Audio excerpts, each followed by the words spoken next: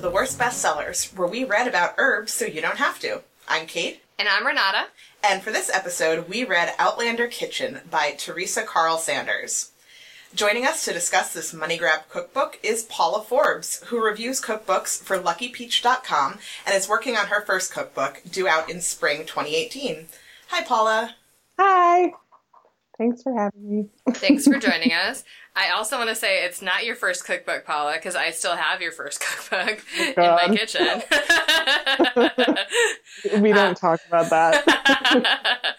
It was when Paula and I went to college together, and it came out in our student press. And it's a very cute little cookbook. But this is her first cookbook with a publisher, so. Yeah. Lots less swearing in this cookbook. Well, now I'm disappointed, but okay. I'll work on it. So, if you are new-ish to Worst Bestsellers, perhaps you have not listened to our Outlander episode. We had a lot of fun, reading Outlander.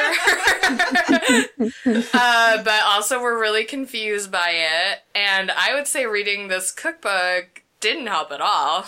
No. I will also say here that one of the greatest iTunes reviews we have is from someone who listened to the Outlander episode and decided that we were pretending that we didn't understand Outlander to be funny. Yeah.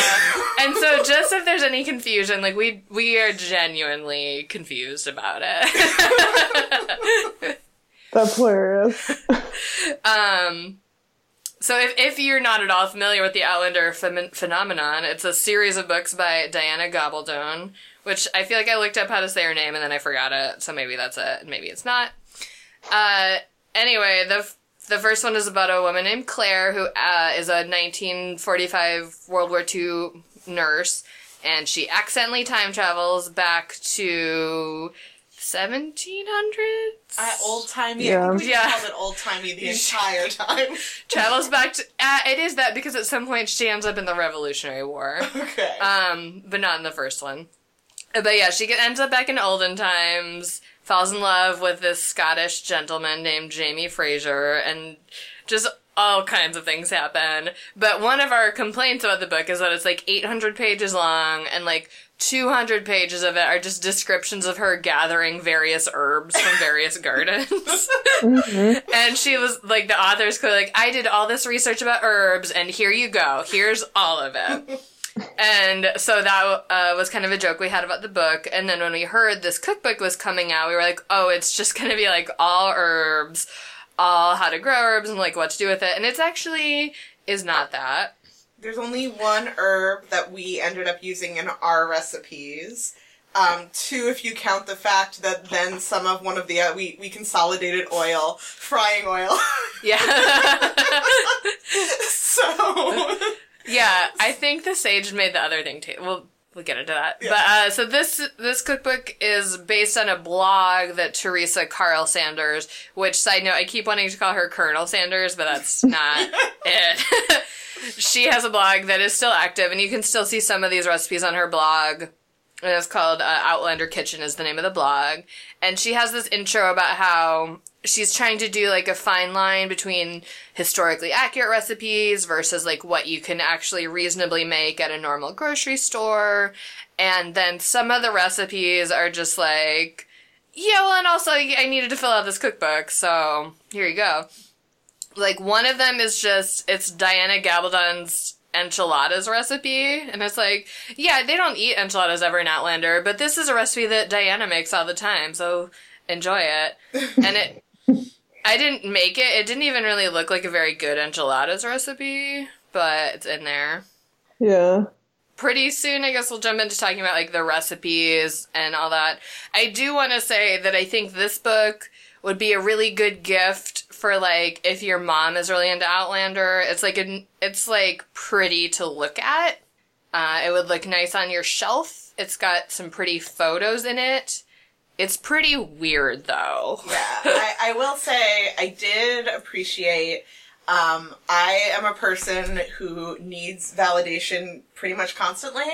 So I like cookbooks where they show you pictures of what everything looks like, because I need to at least have some idea of what I'm doing and not be just going totally blind into a recipe. So I did like that there was a picture of, I think, every recipe, which is nice, because then oh, I'm totally on target, or, oh, this is a garbage fire. I don't know what happened.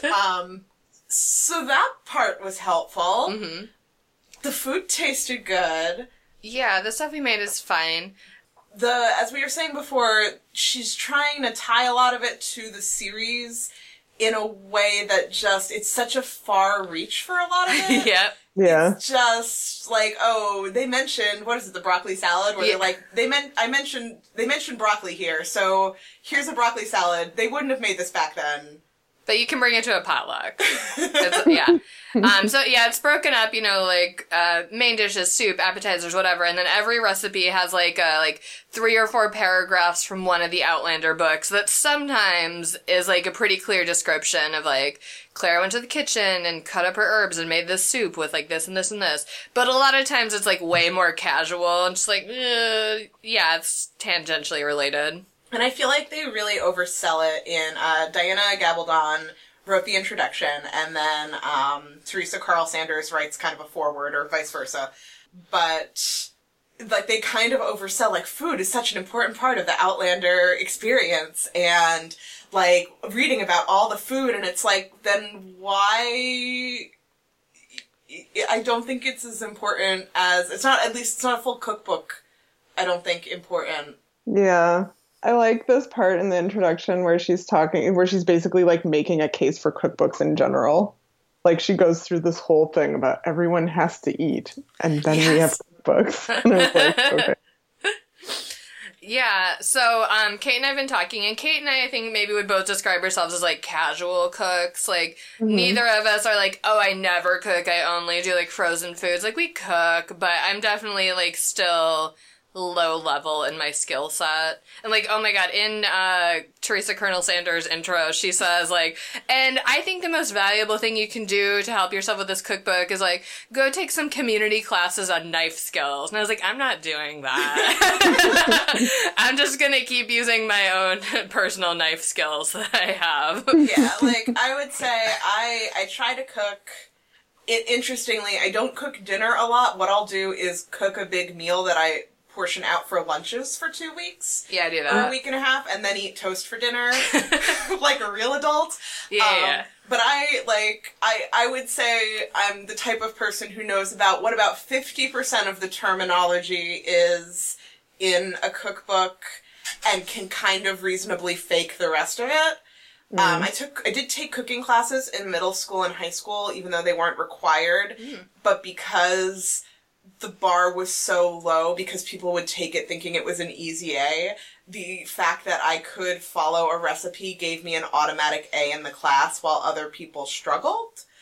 But yeah, like, I would say I know more than most people about how, like, what the difference between mincing and chopping and cubing and grating and zesting, like, but I'm not, like, super good.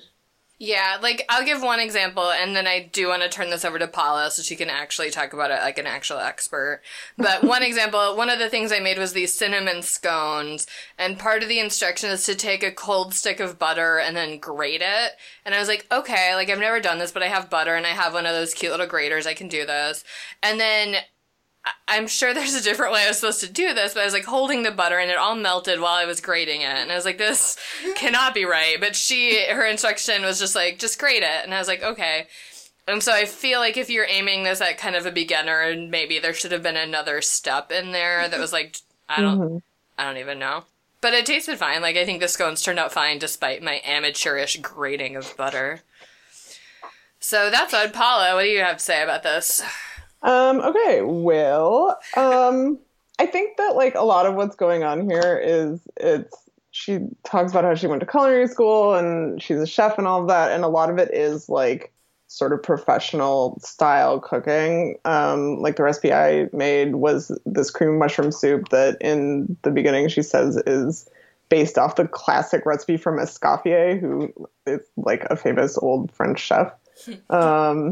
And, like, you're right, like, she talks about all of these things that are, like, very high level cooking techniques. Like the soup is thickened with a liaison of egg yolks and cream, which is like a technique that I don't think you would ever see outside of a restaurant. But she does it so that it's gluten-free. Yeah, I looked at that one actually because I was like, oh, I like mushroom soup. And then I read the instructions. I was like, oh, no, I'm not doing that. Yeah, it's actually pretty easy, but it like using that sort of like high level technique language, I think scares people off sometimes. Correct. But yeah, I found all the recipes that I read, that was only when I tested, but the ones that I read all seemed like very classic. There are a few things I found a little off. Like she says that you can use salted and unsalted butter interchangeably, which I like straight up don't think is true. But yeah, I mean, for the most part, the recipes I think like hold up as recipes. That is not the weird part of this book, I don't think. Right. By the way, this is Paula's first time on Worst Bestsellers, but she hasn't been behind the scenes before because if you listen to the episode about The Perfect Letter, what's his name? The guy from The Bachelor, Chris Harrison. He wrote that book that we read, and a big part of it was about how nobody in New York like knows what a taco is, or a burrito, or like anything. And so I was just like, Paula, tell me what's the best, like, Texas cookbook to put on Reader's Advisory so that, like, I know this is just, like, a joke that no one's even gonna click on, but I'd like it to be the best one. And I trust your input. So, that said, what did you think of the taco recipe, which I thought was fucking random for a Scottish, and she does actually say this is not a Scottish cookbook because Outlander, blah, blah, blah. But also I thought it was really weird to have this fish taco recipe in here. Well, they do actually eat fish tacos, I guess, in one of the books. Like, the quote is about them eating fish tacos. The part of that I thought was funny was she was like, I mean, I've read the first book. I haven't read whatever book that's pulling from. But she says something like, this is not the taco they would have eaten in 1969. They would have eaten cardboard tortillas and, like, a mayonnaise sauce. Right. Actually, yeah, I do remember that now because I was like, oh, yeah, I don't know what the fuck is happening in these books. Like, why are they in the 70s eating tacos now? Or 1960s, but yeah, sure. I thought that was weird. I thought that was strange. There's a couple people I know watch the show and have read the books, and I guess they just like fucking time travel. Once they find that time travel spot, they can just go back and forth to all sorts of different time periods. But also the people eating the tacos were not characters I had heard of before. Because then there's like a whole bunch that are about her kid. Oh, maybe that was her kid eating tacos. Yeah, I think the kid is Brianna. Oh, yeah. These books are so weird. They're very strange. Come at me, iTunes reviewers. These books are weird. I can't understand why people would think that this isn't confusing. They are very strange. That was actually something that I was thinking about with this book, is that, like, this is the only circumstances under which you would ever have all of these recipes together in one place. Like, you would never have, like, heavy on the Scottish recipes combined with, like, a weird handful of Revolutionary era North Carolina food.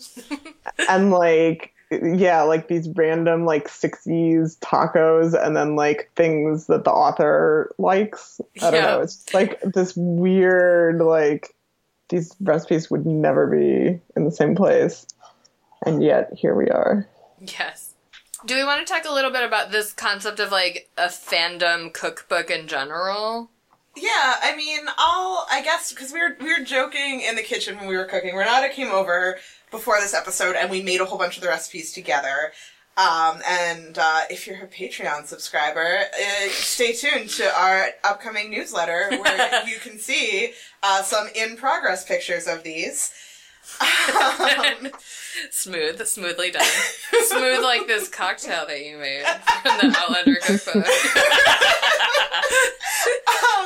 And Renata had, like, jokingly said, like, I wonder how long it'll take someone to make a Hamilton cookbook, and I was like, I'll buy it. Because I have, like, as a fan person, not infrequently, I have parties with other fan people that I know, where there'll be theme parties. Like, we had a party for the Tony Awards this year that was largely Hamilton themed, because obviously it was Hamilton's year at the Tonys. And I did spend a lot of time Googling, like, fake Revolutionary Era recipes that were easy to make for someone who's lazy, Revolutionary Era cocktails, all sorts of stuff to try and make it, if not authentic, on theme. You know, I'm one of those people who, like, takes all of the Fanish cocktails and saves them so that the next time, like, I have a Doctor Who themed party, I can pull out my Doctor Who themed cocktails that people on the internet have made. So I think it's definitely an idea that people will buy. Yeah. Oh, I'm sure people have bought tons of these. Yeah, I think in my notes, I think I said that the person who should buy this is the person who's having an Outlander themed party for their book club, or as a present for your mom, parentheses, if she likes Outlander. And that's about it. Actually, I think my mom gave me a Star Wars cookbook that I've never made anything out of, but it looks kind of cute on my shelf. The other experience I have with, like, a fandom recipe is one time at the library, I was having this Lord of the Rings event, and I don't really, like, give a shit about Lord of the Rings, but it was something that was kind of requested, so I did it, and I was like, okay, and I'll, like, what's that thing from Lord of the Rings? I'll see if I can find a recipe for lembas spread and make that, I guess. And I did, and it was kind of hard to make, and the kids did not give a shit about it, and I was like, God damn it. I thought you would think this is cool that I made this thing from this book that you like, and they were like, it tastes like a graham cracker, and I was like, yeah, it does. I should have just bought some goddamn graham crackers. So, that's how I feel about it. And I haven't looked, because I just found that one online, but I'm sure there's a Lord of the Rings cookbook, and it's probably, like, really pretty looking. But fuck it.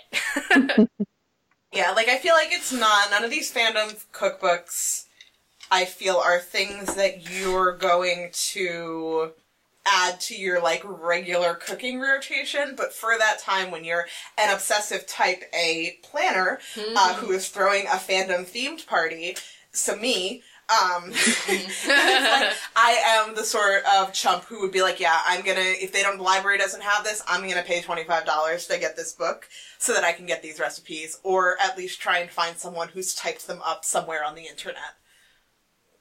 Yeah, I think these books often, more often than they're pegged to books, are pegged to TV shows. And, like, she says something in the beginning about, how they made them wait until the Stars show came out. Yeah, because she started this blog. The blog, I think, started before the show, and it went along with the books. But yeah, then the cookbook ended up tied to the show. And I think people have, like, watching parties.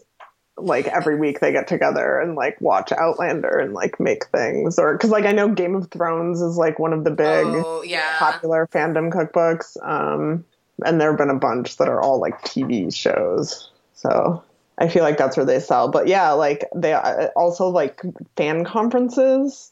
I think these are, like, huge at fan conferences. Like, I was looking up stuff about the author, and there are pictures of her and, like, other fandom cookbook authors, like, at fan conferences signing cookbooks for people. Yeah, I mean, maybe on a smaller scale, like a smaller scale convention. Usually at the bigger conventions, there's not any space to make food, because you're just in a hotel room and you basically just eat granola bars and food court food for 5 days and then come home and eat 6 salads. But it's definitely, like, I can see, I'm sure that parties, like, I'm thinking of Dragon Con, there's a lot of parties that are based around, like, room parties and stuff around different fandoms, and I can definitely see, like, at one of those, people who are nearby, you know, whipping up some of the shit from these books and bringing them to that sort of thing. Or just, like, selling the book itself, like, not even cooking things. Definitely. I'm positive that it's a big seller, and I'm positive that at Outlander fan conventions and things like that, Teresa Carl Sanders is in high demand. And also, like, at the American Library Association conference and probably some of the other library conferences, there's, like, a cookbook I don't know, not a corner, but I'll call it a cookbook corner, and they have, like, different cookbook authors come and, like, demonstrate a recipe and then do a book signing. And I'm sure at one of those, Teresa Colonel Sanders would be, like, a huge hit among the librarians, among that, like, very specific, like, cookbook area of the ALA convention. So, yeah.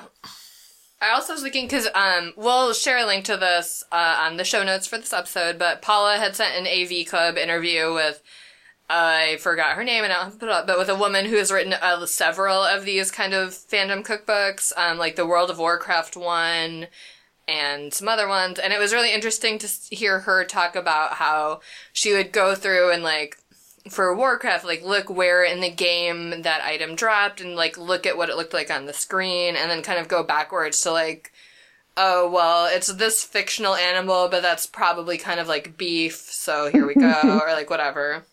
I can't imagine.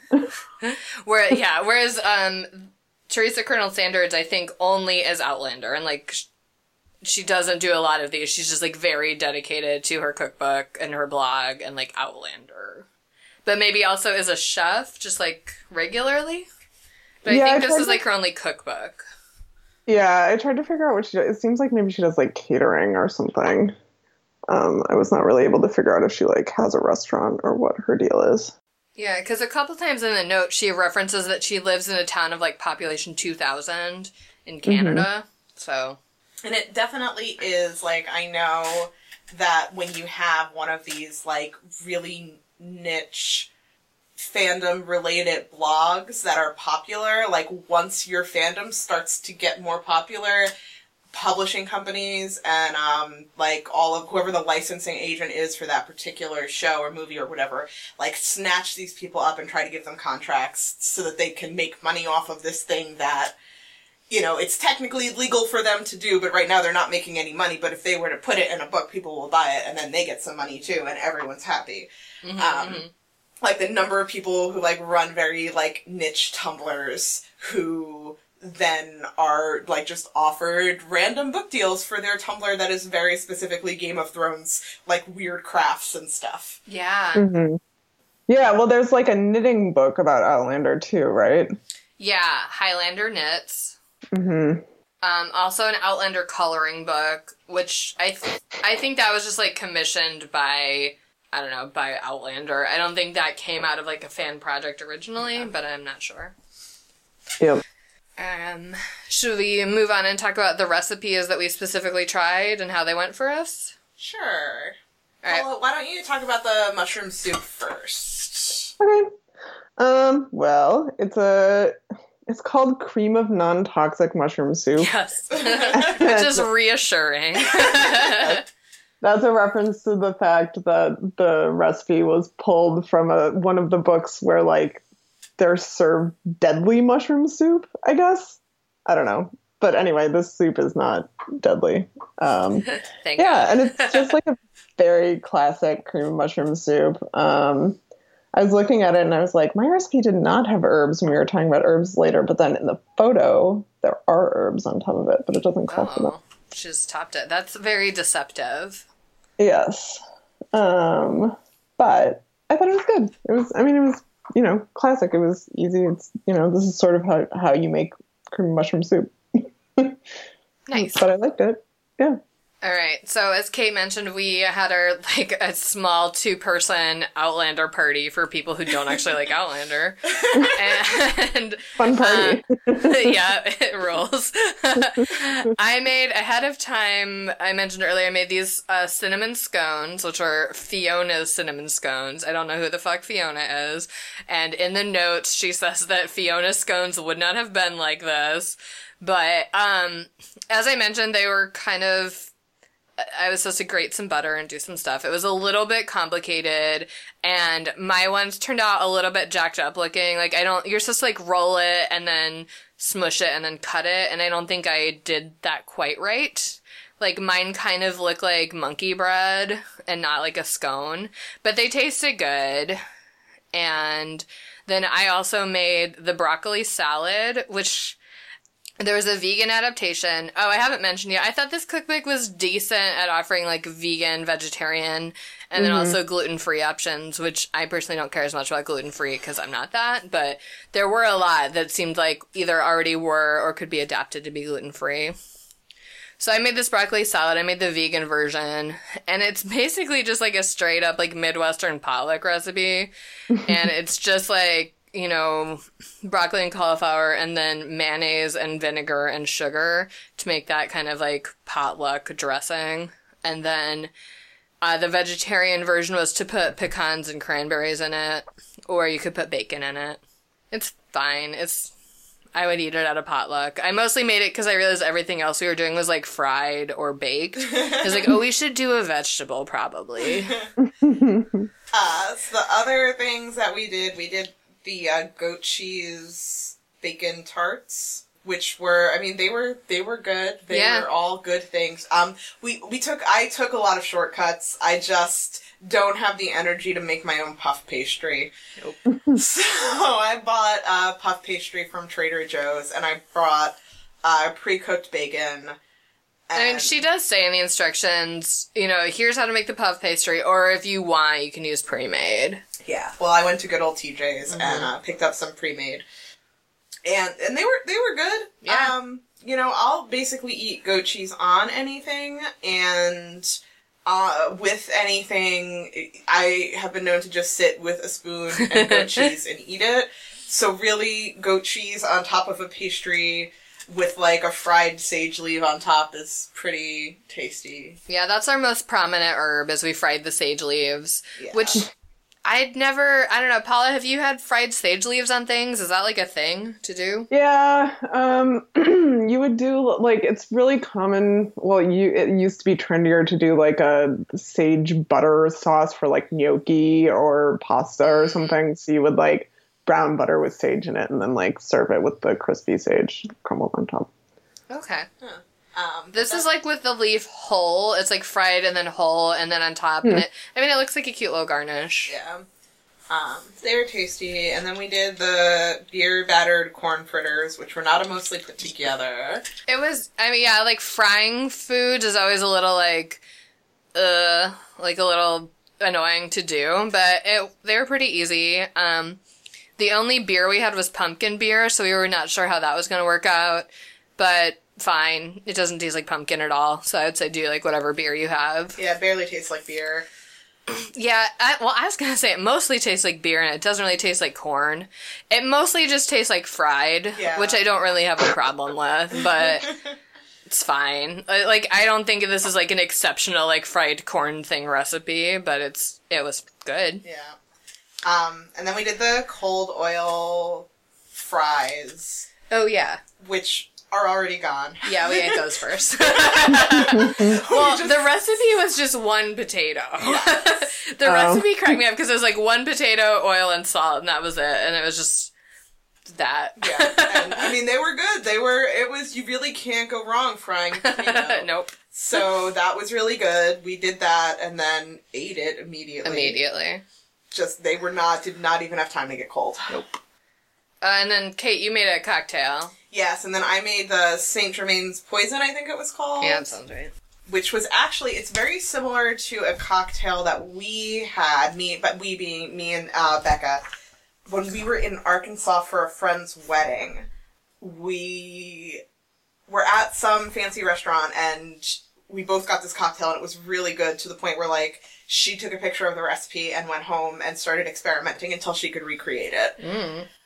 And that one was slightly different than this, but, you know, similar enough. And as Renata knows, we keep not only, like, gin in the house, but about 6 different types of gin. And we buy tonic bottles by the liter. So, or by the 2-liter bottle, rather. So, anything with gin and tonic is going to go over well for me. Yeah, it's basically just gin and tonic, but elderflower liqueur and a lime twist. That sounds good. Yeah. Yep, it is good. I'm basically done with it. Yep. Yeah, a lot of the cocktails, and actually none of the cocktails were, like, things that I had on hand to make. Some of them seem a little, like, I don't know, I'm just, like, a very simple creature. Like, almost any time I see a cocktail recipe, I'm like, I am not gonna do that. I will go to a bar and have someone do that for me. Yeah, and also, it's the following the recipe that I have a very heavy hand when I'm making drinks. And the whole idea of measuring and all of that, I normally don't even bother. I just pour some tonic and some gin on top, or some Malibu and some tonic, or even when I make, for the last Twilight drinking game episode we did, I was like, oh, I'll make French 75s, and I was looking at the recipe, and I was like, there's not enough gin in this. This is I'm just gonna pour a glass of champagne and keep pouring gin in it until it's full, and put some lemon, and it's fine. That way. So, yeah. Cocktails are not historically accurate either.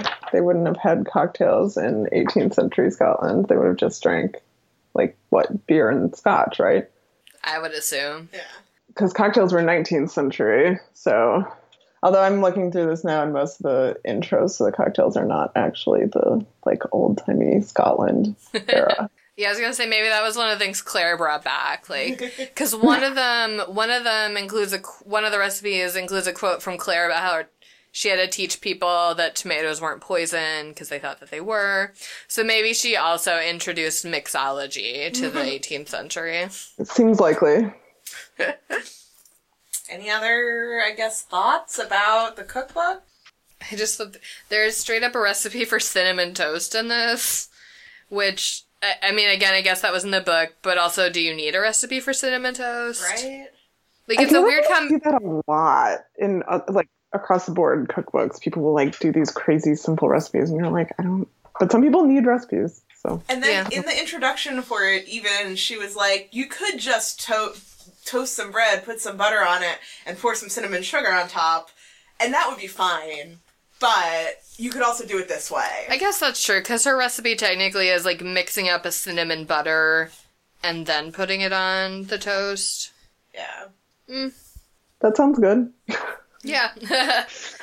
All right, so that's Outlander Kitchen, and we'll move on then to our dramatic readings, where I'm going to read Diana Gobbledone's introduction to this book because it made me laugh, and then we're going to just read the introduction to one of the recipes that we each made. So it's a little different from normal because it's a cookbook and not a regular book. So here's Diana's introduction. Food disappears all the time, especially when you have small children, teenage boys, husbands, girlfriends, or holiday guests. But even when you're home alone, the siren song of savory snacks echoes faintly behind the refrigerator door. The fact is that every living thing has to eat, and people being the inventive creatures they are, we seldom settle for grubs from under the nearest rock, or even raw salmon swatted out of a stream. No, we like our food varied, imaginative, tasty, and usually cooked. Hence the constant demand for something new and delicious. My first encounter with Teresa Carl Sanders was some years ago, when she emailed me to ask my permission to use brief quotes from my novels in conjunction with her website. A professional chef with a beautiful and mouth-watering website, she had become intrigued with all the mentions of food in the Outlander novels, and wanted to explore some of these dishes, inventing or adapting recipes, then posting the results with instructions, photos, and videos, with a relevant quote from one of the novels alongside. Cool, I said. Why not? There's something rather odd about the Outlander novels. True. People who read them seem to be creatively inspired to do all manner of wonderful things. At this point in my career, I'd had people ask permission to name racehorses, show dogs, and even a housing development after my books, or the people, places, and objects in them. Creative fans had composed ballads, symphonies, and band arrangements based on the books. There was even a CD, Outlander, the musical. People make amazing jewelry, Christmas ornaments, standing stone birthday cakes, and lighted Halloween pumpkins carved with a back view of Jamie Fraser in the nude. To say nothing of soaps, candles, herbal concoctions, Lord John Grey tea, and La Dame Blanche white wine. A cooking website, even one with recipes like Stephen Bonnet's balls, seemed refreshingly normal. Speaking of Stephen Bonnet's balls, I met Teresa for the first time in the flesh when she came to a book signing at a writers' conference in British Columbia, bearing a green glass pot filled with said balls. Delicious pretzel balls, filled with bittersweet chocolate. Had I any doubts as to her bona fides as a chef, they would have vanished in an instant, just like Stephen Bonnet's balls did. I'm skipping a few paragraphs, and I will go to her conclusion. Food is, of course, a matter of passionate interest to everyone. Tastes may differ, but not the basic need, the appetite for food. And one needs no explanation for the swift disappearance of any food prepared from this delicious and imaginative collection. Congratulations, Teresa. Congratulations, Teresa. Well done. All right. I'll turn it over to Paula to read the non-toxic mushroom soup recipe. Yes, so this excerpt is from A Breath of Snow and Ashes, Chapter 2, which is called Dutch Cabin. Girl Scout Handbook, Brianna said. She glanced at the men, but no one was near enough to hear. Her mouth twitched, and she looked away from the body, holding out her open hand. Never eat any strange mushrooms, she quoted. There are many poisonous varieties, and distinguishing one from another is a job for an expert. Roger found these growing in a ring by that log over there. Moist, fleshy caps, a pale brown with white, warty spots. The open gills and slender stems so pale as to look almost phosphorescent in the spruce shadows. They had a pleasant, earthy look to them that belied their deadliness. Panther toadstools, I said, half to myself, and picked one gingerly from her palm. Agaricus pantherinus, or that's what they will be called once somebody gets around to naming them properly. Pantherinus, because they kill so swiftly, like a striking cat. I could see the goose flesh ripple on Brianna's forearms, raising the soft red gold hairs. She tilted her hand and spilled the rest of the deadly fungus on the ground. That's it. Yeah, so I also, when I'm reading books and see a passage about toxic mushrooms, think I could make a mushroom soup out of this. Yeah, I mean, then I did, you know? I don't know what that says about me. All right, I'm going to read the introduction to the Goat Cheese and Bacon Tarts, which is from Chapter 4 of Voyager. It was a savory made of goat's meat and bacon, and he saw Fergus's prominent Adam's apple bob in the slender throat at the smell of it. He knew they saved the best of the food for him. It didn't take much looking at the pinched faces across the table. When he came, he brought what meat he could, snared rabbits or grouse, sometimes a nest of plover's eggs, but it was never enough for a house where hospitality must stretch to cover the needs of not only family and servants, but the families of the murdered Kirby and Murray. At least until spring, the widows and children of his tenants must bide here, and he must do his best to feed them. "Sit down by me," he said to Jenny, taking her arm and gently guiding her to a seat on the bench beside him. She looked surprised. It was her habit to wait on him when he came, but sat down gladly enough. It was late, and she was tired. He could see the dark smudges beneath her eyes. That is from Voyager Chapter 4, The Dunbonnet. And here at the end, vegetarian options were tough to come by in the 18th century, and goat meat can be hard to find for some in the 21st, so I'm claiming food from fiction license with this switch up from a meat pie to a one-bite puff pastry topped with a savory goat cheese spread. So basically, read that section, and I've made something completely different that doesn't sound anything that's like that at all. And here we are. Last one is the broccoli salad. This excerpt is from A Breath of Snow and Ashes, Chapter 54. God, that's a lot of chapters. A hum of pleasant anticipation rose around me as people began metaphorically to loosen their belts, squaring up to the tables with a firm determination to do their duty in honor of the occasion. Jamie was still stuck fast to Mrs. McDonald, I saw. He was helping her to a dish of what looked from the distance to be a broccoli salad. He looked up and saw me, beckoned me to join them, but I shook my head, gesturing with my fan toward the buffet tables, where the guests were setting to in the businesslike manner of grasshoppers in a barley field.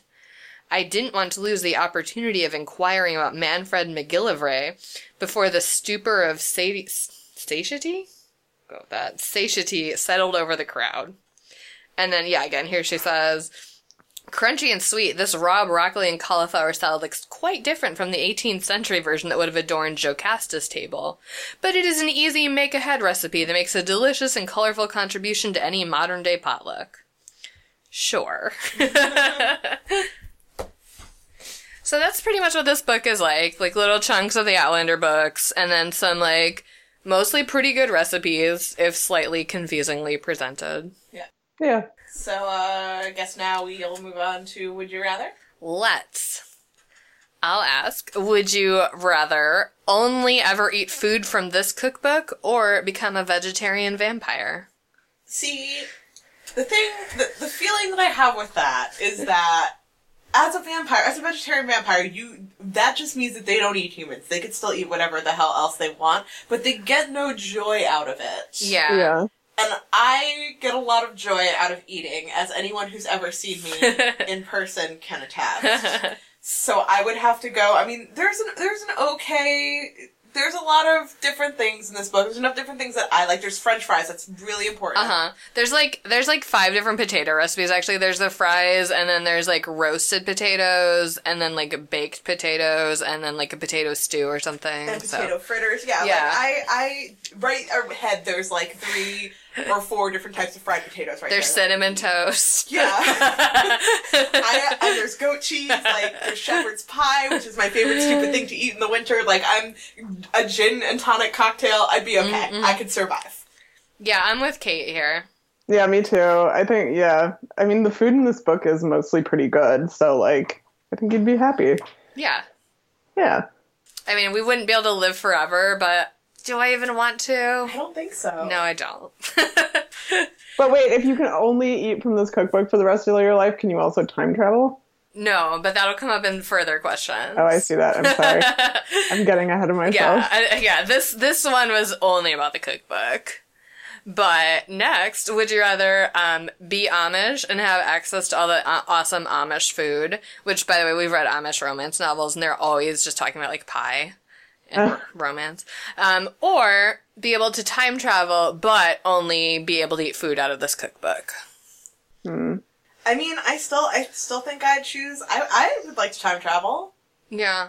And as we previously established, this cookbook does cover all of my basics: fried food and gin. So, yeah, I'd like to time travel. I'll see, the past or whatever.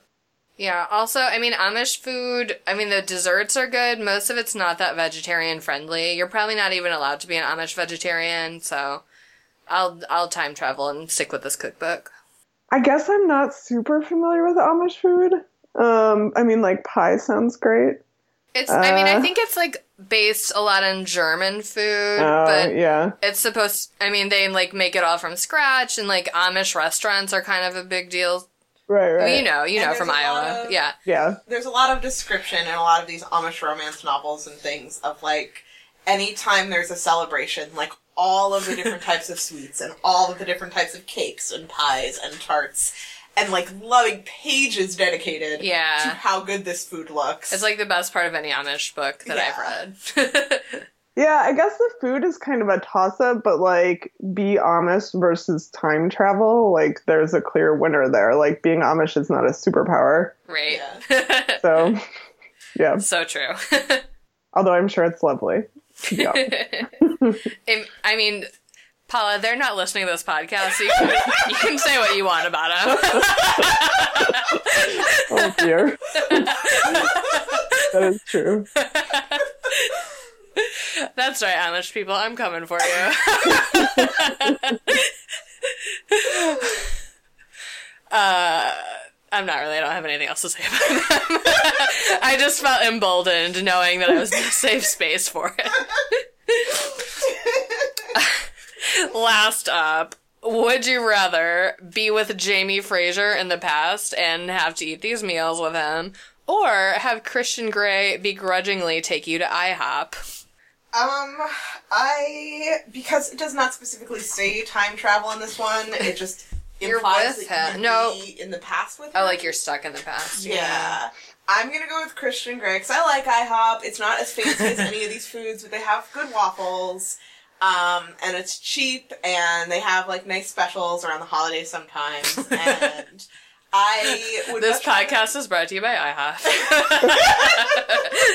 Just to be clear. I would much rather, like, sit through one begrudging meal with Christian Grey and then be like, okay, you're picking up the check, bye, and leave, than be stuck in the past with Jamie Fraser forever. Yeah, my thing with this cookbook, and, like, with all these historical type romance novels, is, like, I just don't think it would be that fun to live in the past. Yeah. Like, any of the past, but especially not this past. Even with Jamie Fraser, who's, like, you know, the hottest, whatever. Yeah, I'm going to IHOP as well. I guess I would also pick IHOP, but I do want to say that I would pick Jamie Fraser over Christian Grey. In general. Yeah. Well, it's such a toss. Like, if being with Jamie means I have to stay in the past, though, I wouldn't. Also, like, as crazy as this sounds, fucking take a shot if you're listening to this and playing the worst bestsellers drinking game. As crazy as it sounds, I almost feel like Christian respects Anna more than Jamie respects whatever the fuck her name was. Claire. You know, like, because I'm thinking of, like, that scene where he, like, spanks Claire. Oh my god. Also, one of these recipes, it was like nettle cake or something, and it just starts off with a description of him, like, rubbing nettles over her breasts, and him being like, you know, it's tradition to hit naughty wives with nettles, and she's like, well, then do it, and he's like, no, it'll hurt you, and she's like, do it, and then it's like, anyway, here's this recipe, and it's like, what? But, like, in the book that we read, like, he's like, oh, like, you disobeyed me, so I have to hit you. And at first, like, she's kind of laughing about it, but then it hurts, and she's upset by it. And she's really mad at him. And, like, it's like, I feel like, you know, he still has those kind of, you know... I mean, he's still from, like, 1780, whatever. You know, and this is my wife, and she's my property, even though I love her. Whereas, like, as much as people give Christian Grey shit... He had a very exactly worded contract that he expected people to follow and allowed them to give input into it and take things off the table if they were uncomfortable with it. And as much as he's like a whiny, annoying, crazy man baby... Okay, we get it. You love Christian Grey. I feel like he would respect my boundaries better than Jamie Fraser would respect my boundaries. And he would have a gardener to pick all the herbs for you. Exactly. I can't believe how much time in my life is spent defending 50 Shades of Grey. Oh. Well, let's move on to Reader's Advisory, where Kate suggests you read 50 Shades of Grey. Because she loves it so much. Off the top, I'll say, we mentioned this briefly earlier, but just to be clear, if you are a person who just, like, fucking loves Outlander, or if you're shopping for someone who just loves Outlander, like, there's this thing, there's Outlander coloring book, it's like, you know, one of those fancy adult coloring books. There's Highlander Knits, which is knitting patterns based on Outlander. There's The Outlandish Companion, which is, I don't even really know what's in it, like, more Outlander facts. There's a calendar. Every once in a while, if you're on the discount mailing list Zulily, they'll have entire sales of Outlander shit, where it's just a whole page of every Outlander thing you can imagine on sale for like 40% off, so... Mm-hmm. So your Reader's Advisory is Zulily.com. And if you are taking that seriously, let me know, because if I refer you, we both get $15. Hey. Nice. Alright, Paula, you got some cookbooks to throw at us? Yeah, I have 2 cookbooks to recommend that are fan books that I think are actually really good and worth your time. The first one is the Treme cookbook that's based on the HBO show that takes place in New Orleans. And one of the characters on the show is a chef and she has a restaurant. But then and at one point she goes to New York and like there are all these guest spots of like real life chefs. So the cookbook is like New Orleans classics and then recipes from like David Chang and Eric Ripert and like all of these really good chefs. So that's number one, forward by Anthony Bourdain. Just like a solid sort of New Orleans, but also other things cookbook. And then the other one that I have to recommend is the Bob's Burgers cookbook, which I think is also based off a blog, but this guy went through and maybe it's a woman. Sorry. I think it's a guy. That's very sexist of you. Went through and took all the pun specials off the chalkboard and like made recipes for them to be actual burgers. And they're great. And I've cooked from both of these and recommend them. Yeah, I think I heard about the Bob's Burgers cookbook on NPR at some point. I think they liked it also. Yeah, it's good. They're like more creative. The recipes are more creative than you would think. Like they developed them into like these really cool, fun burgers. It is written. Oh, see, I can't determine gender because it was written by Lauren Bouchard, but spelled Loren, which I think is like a Swedish dude's name. Well, Lauren Bouchard is the person who created Bob's Burgers. Oh, the show. Oh, Cole Bowden is the guy. Okay. What about just, since you're here and it's your area of expertise, what if you were just going to recommend a cookbook to somebody to, cook from? Martha Stewart, all the way. Nice. Did you hear about her new show with Snoop Dogg? Oh, yes, I have heard. It's great. Good. Very exciting. But yeah, Martha's recipes always work. And they're great. And they're tested. And, they're food you want to eat. I like Martha Stewart. Can't go wrong. Great. Good to know. Mm-hmm. What about, do you have any opinions about Coolio's cookbook or cooking show? Actually, back in the day when I was first reviewing cookbooks, I wrote a review of the Coolio cookbook. Was it favorable? It wasn't a review.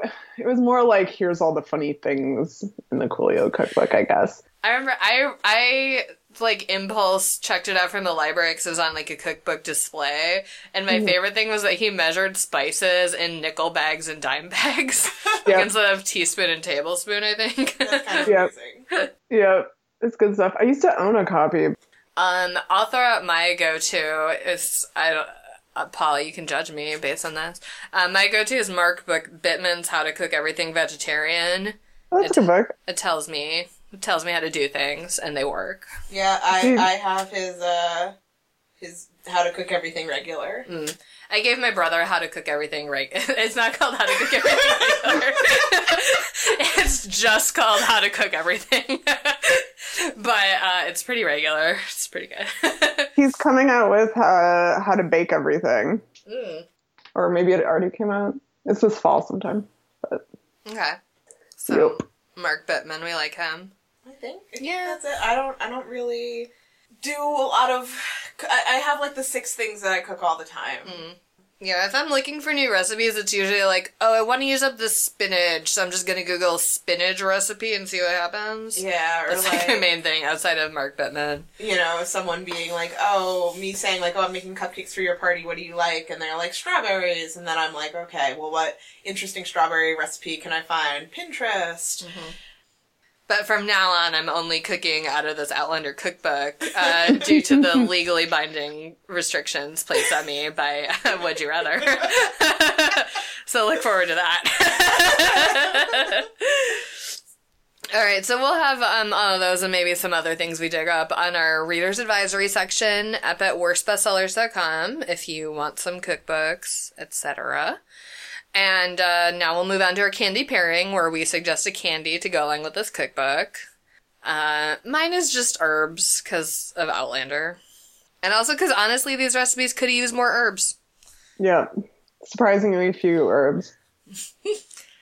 I recommended Fun Size Snickers because we bought 10 bags of candy. I live in a new house, new to me house, so we hadn't done Halloween here before.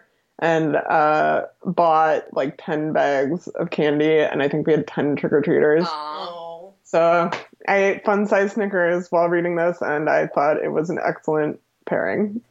Snickers like a good survival food. Like if you were gonna go back in time and have those in your bag, then you're like, oh, it's basically like a protein bar, really. Yeah, peanuts, just like man. a protein bar. My candy pairing is goat cheese, which isn't a candy, but I ate it like candy while I was putting together those goat cheese tarts, and I will continue to eat it like candy, because when I bought the goat cheese for the goat cheese tarts, I was at Trader Joe's, so I also bought 3 other kinds of goat cheese. Good work. Yup.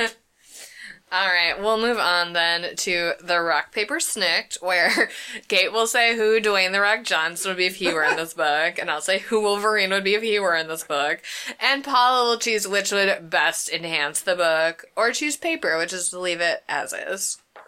Okay. All right. If The Rock were in this book, with each recipe, he'd include a photograph of himself eating about 10 times the recommended serving of each dish and grinning at the camera. If Wolverine were in this book, he would eat Brianna's Brighties, which are meat pies, off of his claws and complain that all the cocktails were too fancy. Okay. And I have to pick which would make it better. Yes. It normally makes a little bit more sense than this. Or does it? I feel like The Rock would improve this book, but I think Wolverine makes more sense in this book. Interesting. Like, he feels very Outlander-y to me. Like, and he's right that the cocktails are all too fancy. Yeah. Well, I mean, it's really, just follow your heart. My heart is always with The Rock. All right. And I mean, they were good photos in this, but they would be better if The Rock were in them. Yes. And Wolverine. Okay, cool. Good game. So now we'll say the moral of the story. Mine is just, to quote RuPaul, click, clack, make that money. I said same, also porridge. click, clack, make that porridge. Which in the book is spelled porridge with, like, TCH. Yeah. And I would say my moral of the story is that fried food is delicious in every era. True. All right, now it's time for Dorothy's Corner, where my cat Dorothy will give his opinion on the book.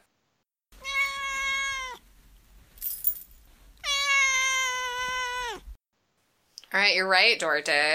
I'm sorry that I didn't make any of the fish tacos for you, but it just seemed really wasteful. I know, you, probably wouldn't eat more than, maybe one anyway. Yeah, maybe I'll get you some, takeout later, but... And while I think that it's really, ambitious of you to want to make the cat Outlander cookbook companion, I think it'll take a lot more time and effort than you think. I mean, go for it. Go for your dreams. But maybe start with a blog first, like Teresa Carl Sanders did. Yeah. Good advice to Dorothy. All right, thanks, Dorothy. Do any humans have any closing thoughts? I'm excited to eat all this food on the table. Yeah. Yep. I thought this was a perfectly lovely book. It was a little weird, but it was fine. Yeah, I mean, anything related to Outlander I think is gonna be a little weird. Yeah. But yeah, I mean, like I've said multiple times through this, I think if you like Outlander, you would probably be, stoked to have this cookbook. Mm-hmm. All right.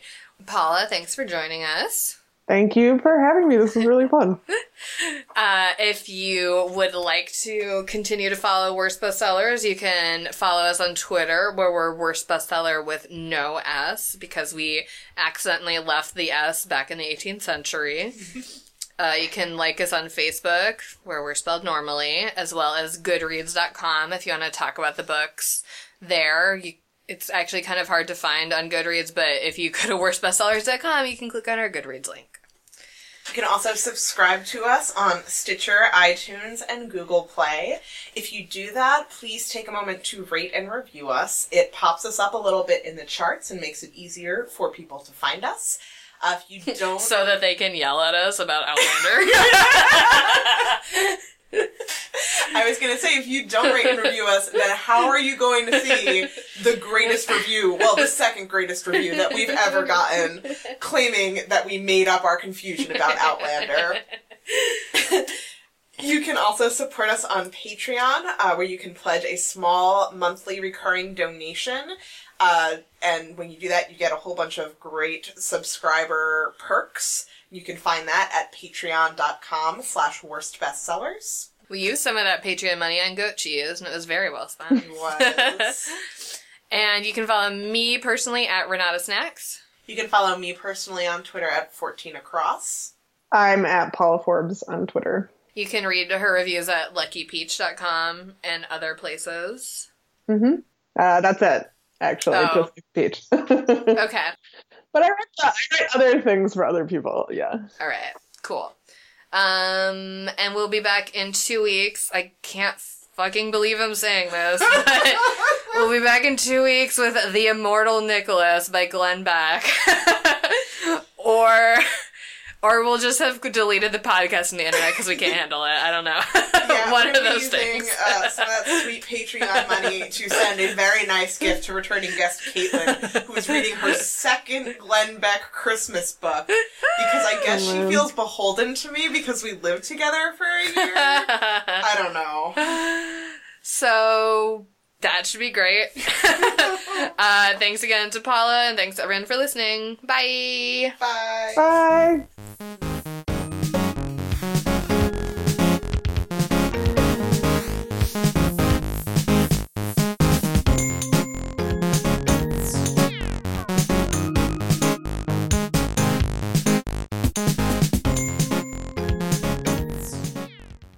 I was so excited I ripped my headphones out.